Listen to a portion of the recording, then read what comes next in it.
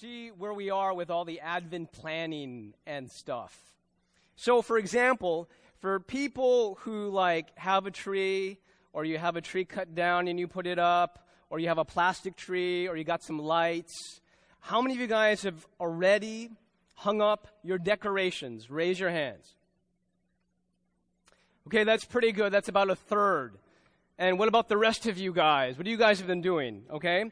What about Christmas cards? Some of us, every year, without fail, we take a photo and we send it to our family and friends, and it's got like a little blurb, like a little update on how we're doing. How many of you guys have already taken the photo shoot and you've maybe been stuffing them in envelopes already?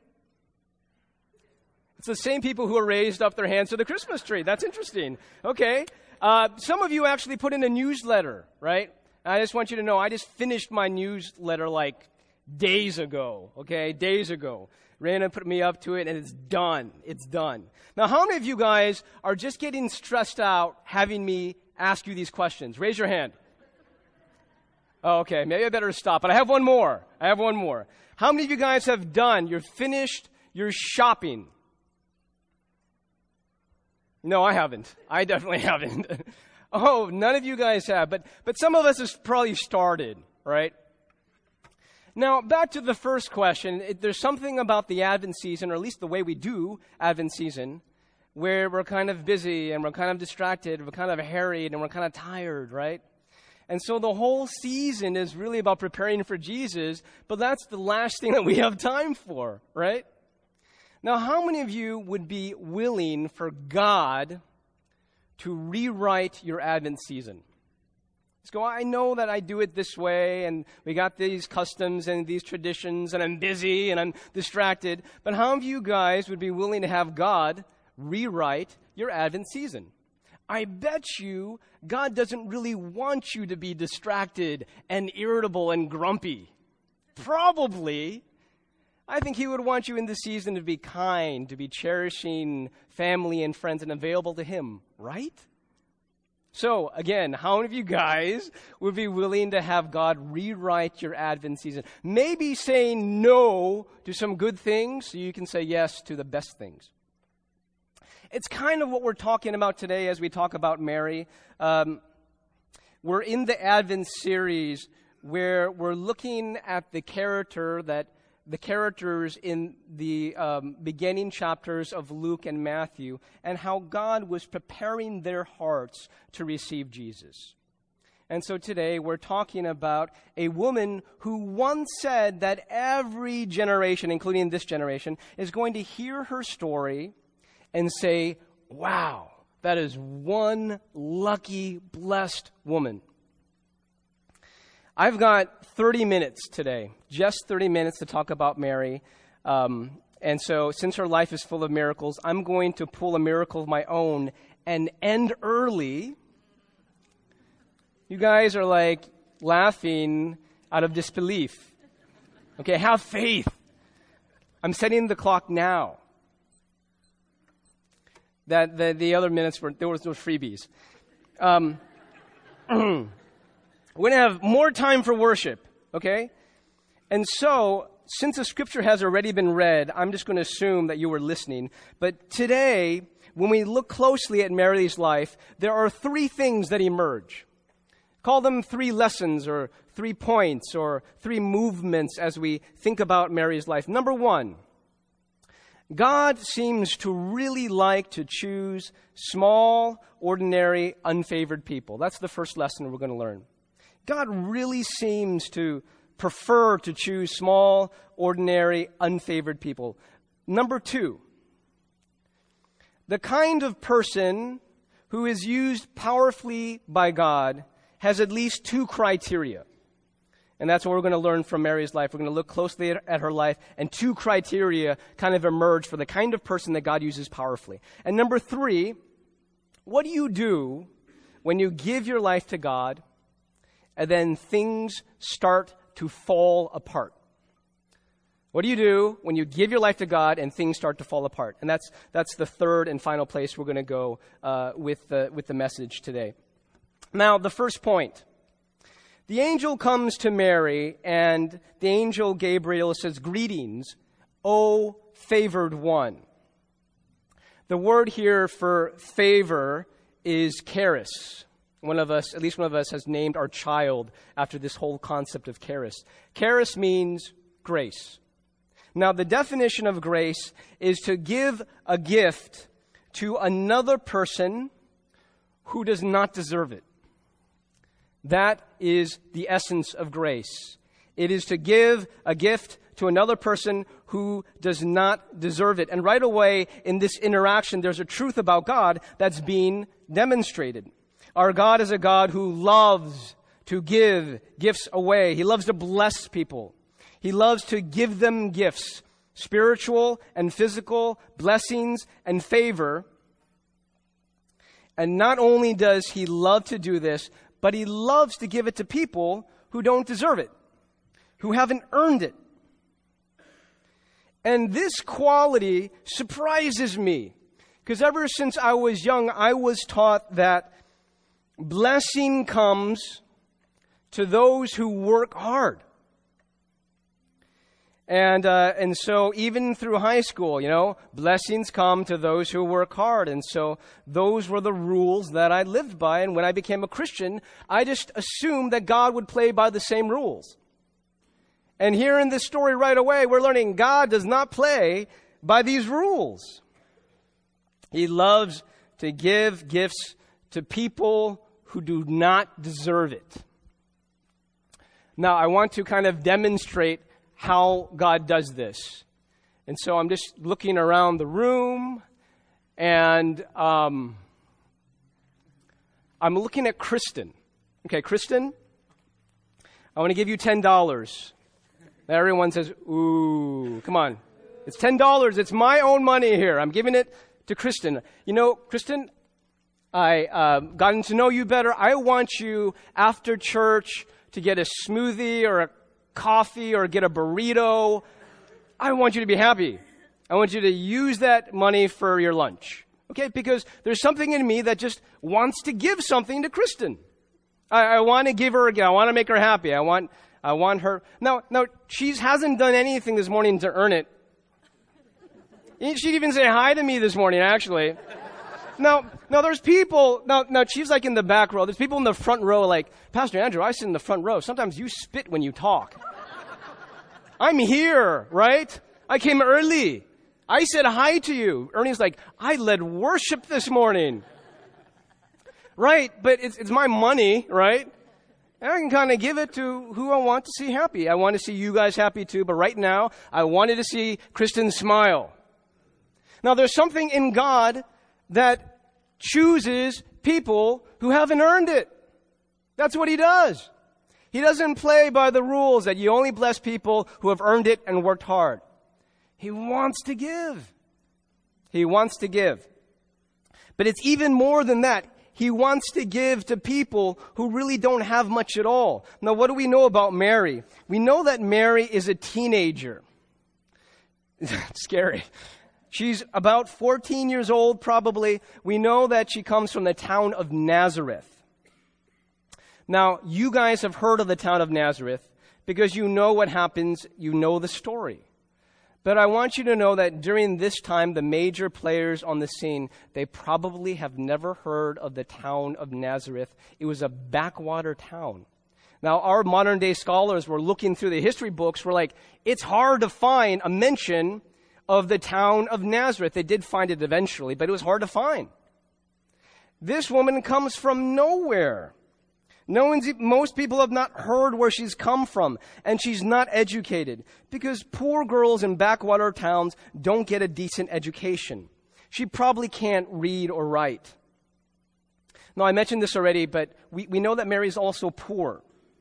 Later on, she and Joseph will offer sacrifices, and they'll offer 2 pigeons. That is the sacrifice and the offering of the poor. Mary is poor. So let's do a quick review. Mary is young. She's 14. Young people don't get a lot of respect, right? At least not in this society. She's a woman, and women don't have the resources or the opportunity of men. That's not fair, but that was the context. She is from a backwater town. She's uneducated. She's not wise in years because she just hasn't lived that long. The major players in history don't even know where she lives, don't even know who she is, and she is poor. Now, I think God could have chosen a lot of women more capable, more qualified, with a lot more going for them than Mary, but he chooses Mary. Why? Well, it does have something to do with Mary, but I think it has a lot more to do with God. Our God is a God who favors unfavored people, small people, unimportant people. And if you're here today and you feel like you don't have a lot going for you, there is good news for you. God favors unfavored people. If you're like, I don't feel favored, I don't feel lucky, I don't feel blessed, there is good news for you. God favors unfavored people. Now, I said this before, that the interaction with Gabriel representing God and Mary says a lot more about God than it does about Mary, but nevertheless, it does say something about Mary. I think there were some practical reasons why God chose Mary. So if we're asking the question, what does the person that God uses powerfully look like? Mary had two things going for her. Two things going for her. Number one is Mary had faith. Now, when Mary hears the plan that she is going to give birth to God's forever king, and he'll have the title of Son of the Most High, she only has one question, just one question, which is, how is this going to happen since I'm a virgin? That's a very reasonable question, wouldn't you say? It's a very practical question. How is this going to happen? Now, if you look at how Gabriel responds, he basically says, the Holy Spirit, the power of God overshadow you. You'll have a boy.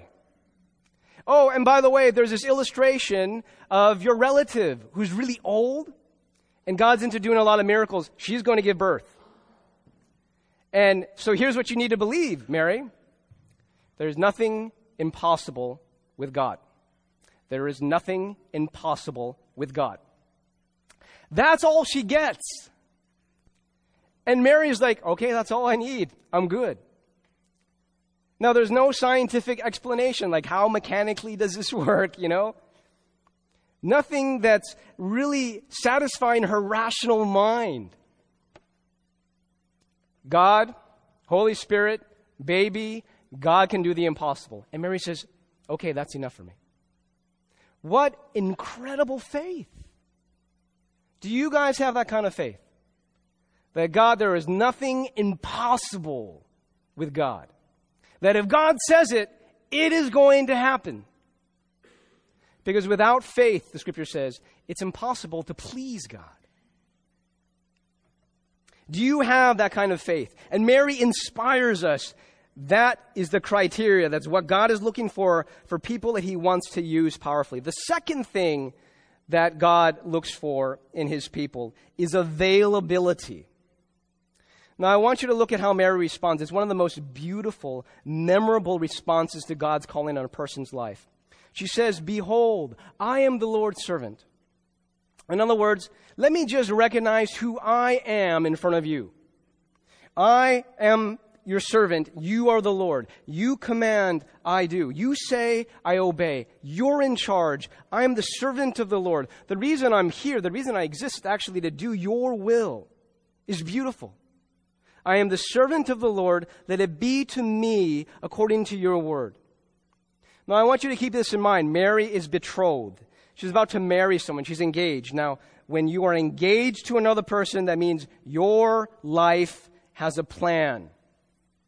In a little under a year, she's going to be married to a guy. They're going to start a family. She's probably going to go and live with him. Her life has a plan. And God comes to her and says, will you allow me to rewrite those plans? I got a much better plan. I got a much better idea. And Mary is like, look, my life is a book. And Lord, you are the author. You write whatever plans, whatever plot you want to write, and I will go with it. God is looking for people who are available to him, who are saying, my life is a book. I offer my life to be rewritten by you, God. I am your servant. May it be to me as your word has declared. I want you guys to imagine that you actually have a book, that all of you have a book. And for this book, it's your life. And every chapter is a season of your life. The question I have for you is, are you willing to take this book of your life and to hand it over to God and to say, God, you write whatever you want to write? Now, Bruce, would you stand up? Bruce, today, only for this next minute, you are representing God, okay? I know it's a big responsibility, but I'm asking each of you, maybe you've done this before, okay? Are you willing to give God the pen? And then are you willing to take the book of your life, whatever chapter you're in right now, and say, God, you go ahead and you write whatever you want to write in my book. My life is available to be rewritten by you. And then you can go ahead and start writing. Yeah. Yeah, just write. Just write it. Go ahead. I'm ready. Yeah. Now, this is what happens. There's a lot of us, and the very first time that we let God write in our book, maybe that's the time that we become a Christian. We say, you are my Lord. And as the Lord of my life, I, quote unquote, give you permission to rewrite my life. If you want to make some changes to my priorities, changes to my schedule, this is my life. But notice, once God starts writing on your life, then every chapter He's writing on your life. What do you have to do with every chapter of your life? You have to hold your book open still and maintain the posture of submission to whatever He writes. You can't be like, I like that part, but when don't do that. Give me the pen back. You can't do that, right? It's the submission, and whatever you write, I'm still going to hold my book open so that you can write as you will. Now, some of us, thank you, Bruce. You're awesome. You're awesome. You're awesome. Some of us have opened up our lives to God, but the question for you is today, are you still willing to have that book open? It's not like, I gave Him my life, I'm done. It's like I gave Him my life, and every season, every day, even after every hour, I'm saying, God, it's still your book to write. It's still your book to write. Even this Advent season where it's very, very crazy, very busy, very distracted, are you willing to say, okay, even in this season, God, when I already have my plans and all my preparations, I'm still holding my book open so that you can write what you want to write. I'll give you an example. A couple days ago, there was a couple in our church that was nice enough to watch my 3 kids. And so Raina and I had a date night. Okay? Now, we don't get a lot of these, so it was just precious time. Now, we're driving to a restaurant. It was a nice restaurant. It was a good restaurant. And normally, Raina's more talkative. And I'm looking at her, and she's just not very talkative. So I said, Raina, are you feeling kind of tired? And she goes, oh, yeah. She's like, I spent till 1:30 last night writing the Christmas cards, right? That's what she said to me.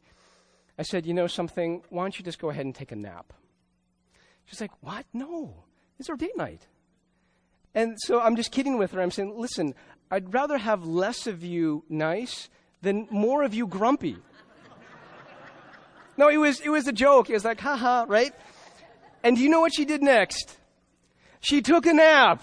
She did. On our date night, she took a nap. But 10 minutes later, she's like, I can't fall asleep. Let's just talk, right? But she did. She went for it. We had a nice time. It was a renewing time. It was a blessed time. But can you imagine God saying to you, I'd rather have less of you working on this and kind and available to me than more of you making cookies and doing all these cards and feeling grumpy and irritable and not available to me. Could you imagine the author of your book saying that to you during this time? I'd rather you say no to all these good things, even though it's tradition, so that you can say yes to the best things that I have in store for you this season. Is that the way you are operating? My life, I'm available to you, God, even this season, even this day. Now, let's continue on with the third movement of Mary. And I in preparation for this message, I know that God wants to encourage a lot of people in this room. Because when you look at Mary's life, the question kind of comes up, what do you do when you've surrendered your life to God? You've made your life book available to Him. And then you do not like what He writes in that book. You do not like what is going on. Because for Mary, all these things started happening that I'm sure she never hoped for herself. Her fiancé plans to divorce her. She goes into labor when she's traveling. People are sent to kill her baby. Now, we're going to talk about all this in a second. But what do you do when you give your life book to God and He writes a chapter and you're like, I don't like what's in that chapter? You never told me you were going to write this when you asked me to hand over my book to you. Some of us might, in our heart of hearts, be saying, I've surrendered my life to God. Why am I still single? Or you're not single and you're married and you're like, Lord, why am I married to this person? You surrendered your life to God and then you lost your job, or you got burnt out, or your spouse lost their job, or your spouse lost their faith, or your kids have lost their faith, or they grew up and they just lost interest in God. What do you do when it's like, I gave my life to God, and this is the chapter? What is going on? Some of us are like, I've surrendered to God, and there was a loved one in my life that died, even after many prayers. How could He let that happen? Some of us are like, I don't get it. I surrendered my life to God, and He let the team fail. He let my project fail. He let me fail in my expectations in the exam. He let that relationship fail. How could He do that?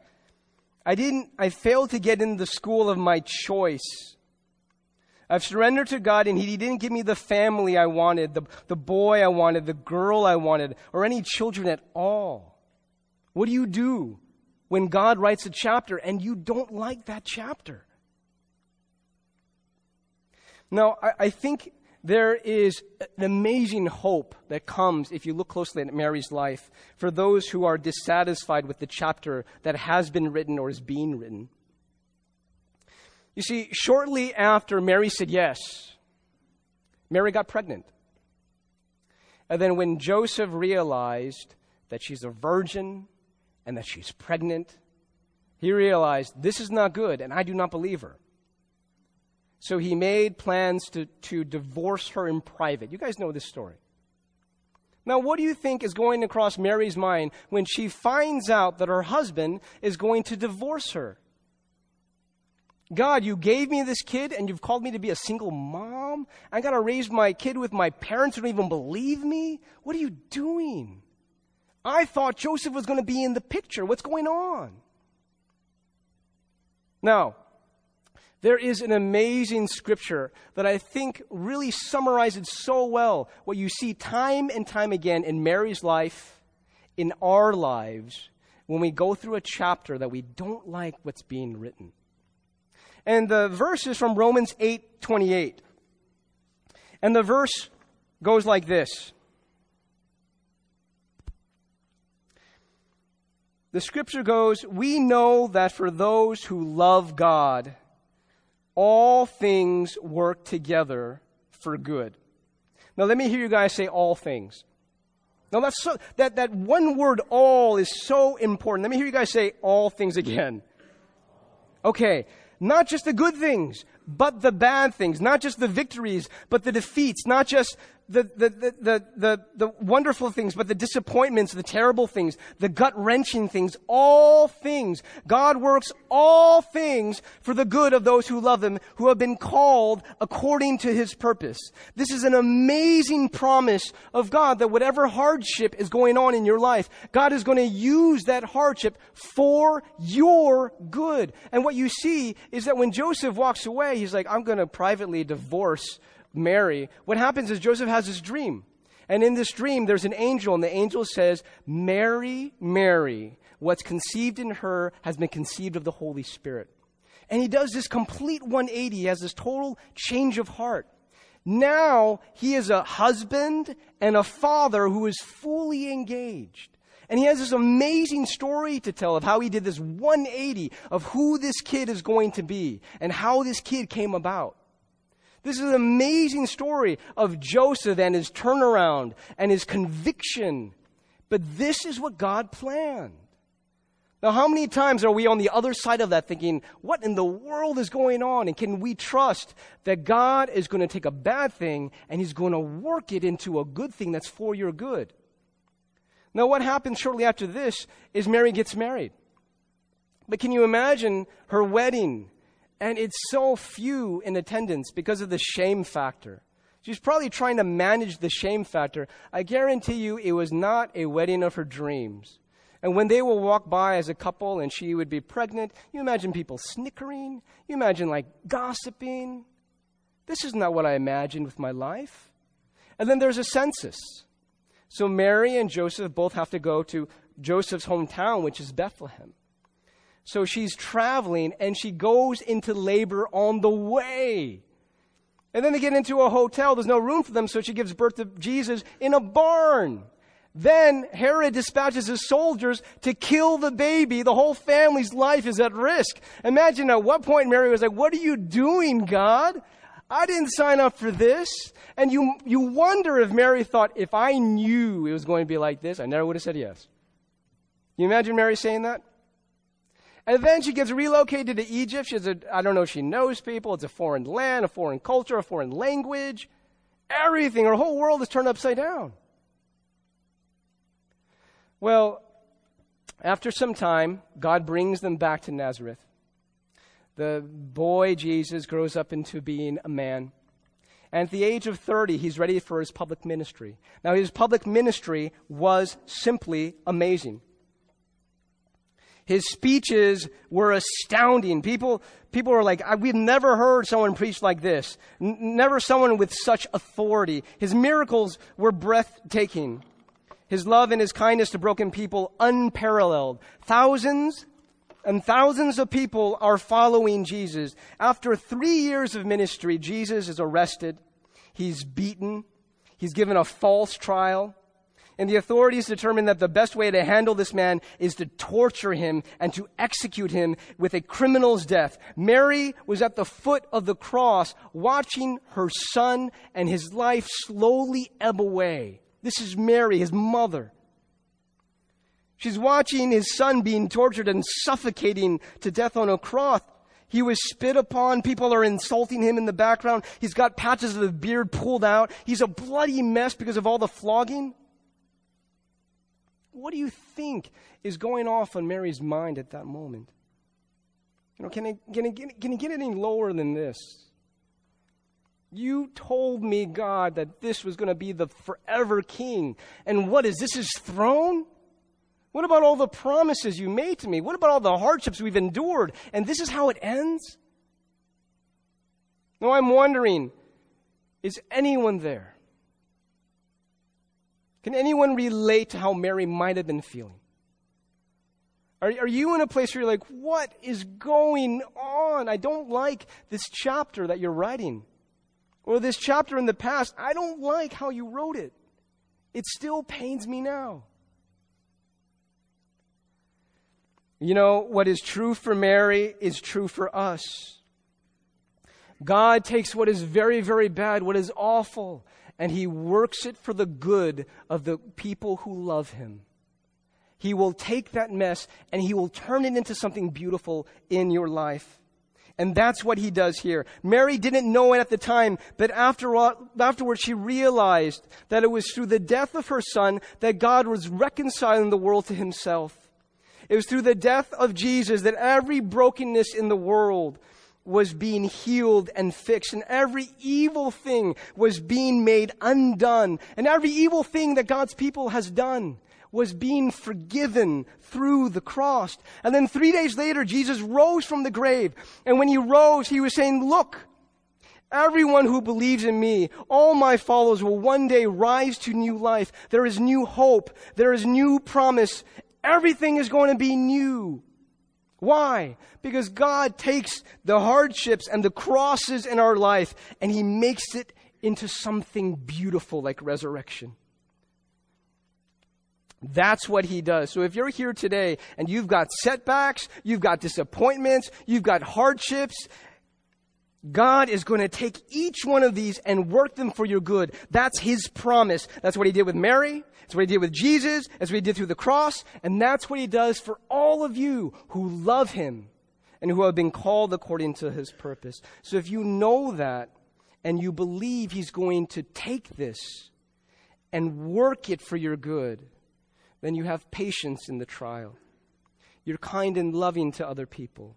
You can trust in God and not flip out with anxiety. You can be poised. You can let go of bitterness and endure through the pain. Why? Because you know that God is taking this and somehow He is working it for your good.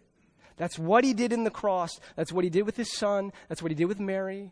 And that's what He does for all of us who love Him and have been called for His purposes. Can you have faith and believe in that and stand in that and have hope, even during this Advent season, which for many of us is it's one of the hardest seasons of the year?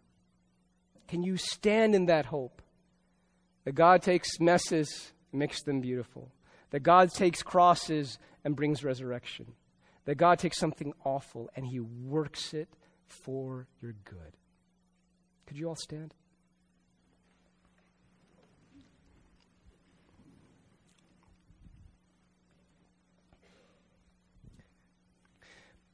Father, I pray that You would make us people of promise. You have given us this amazing promise that You are working all things for the good of those who love You and have been called.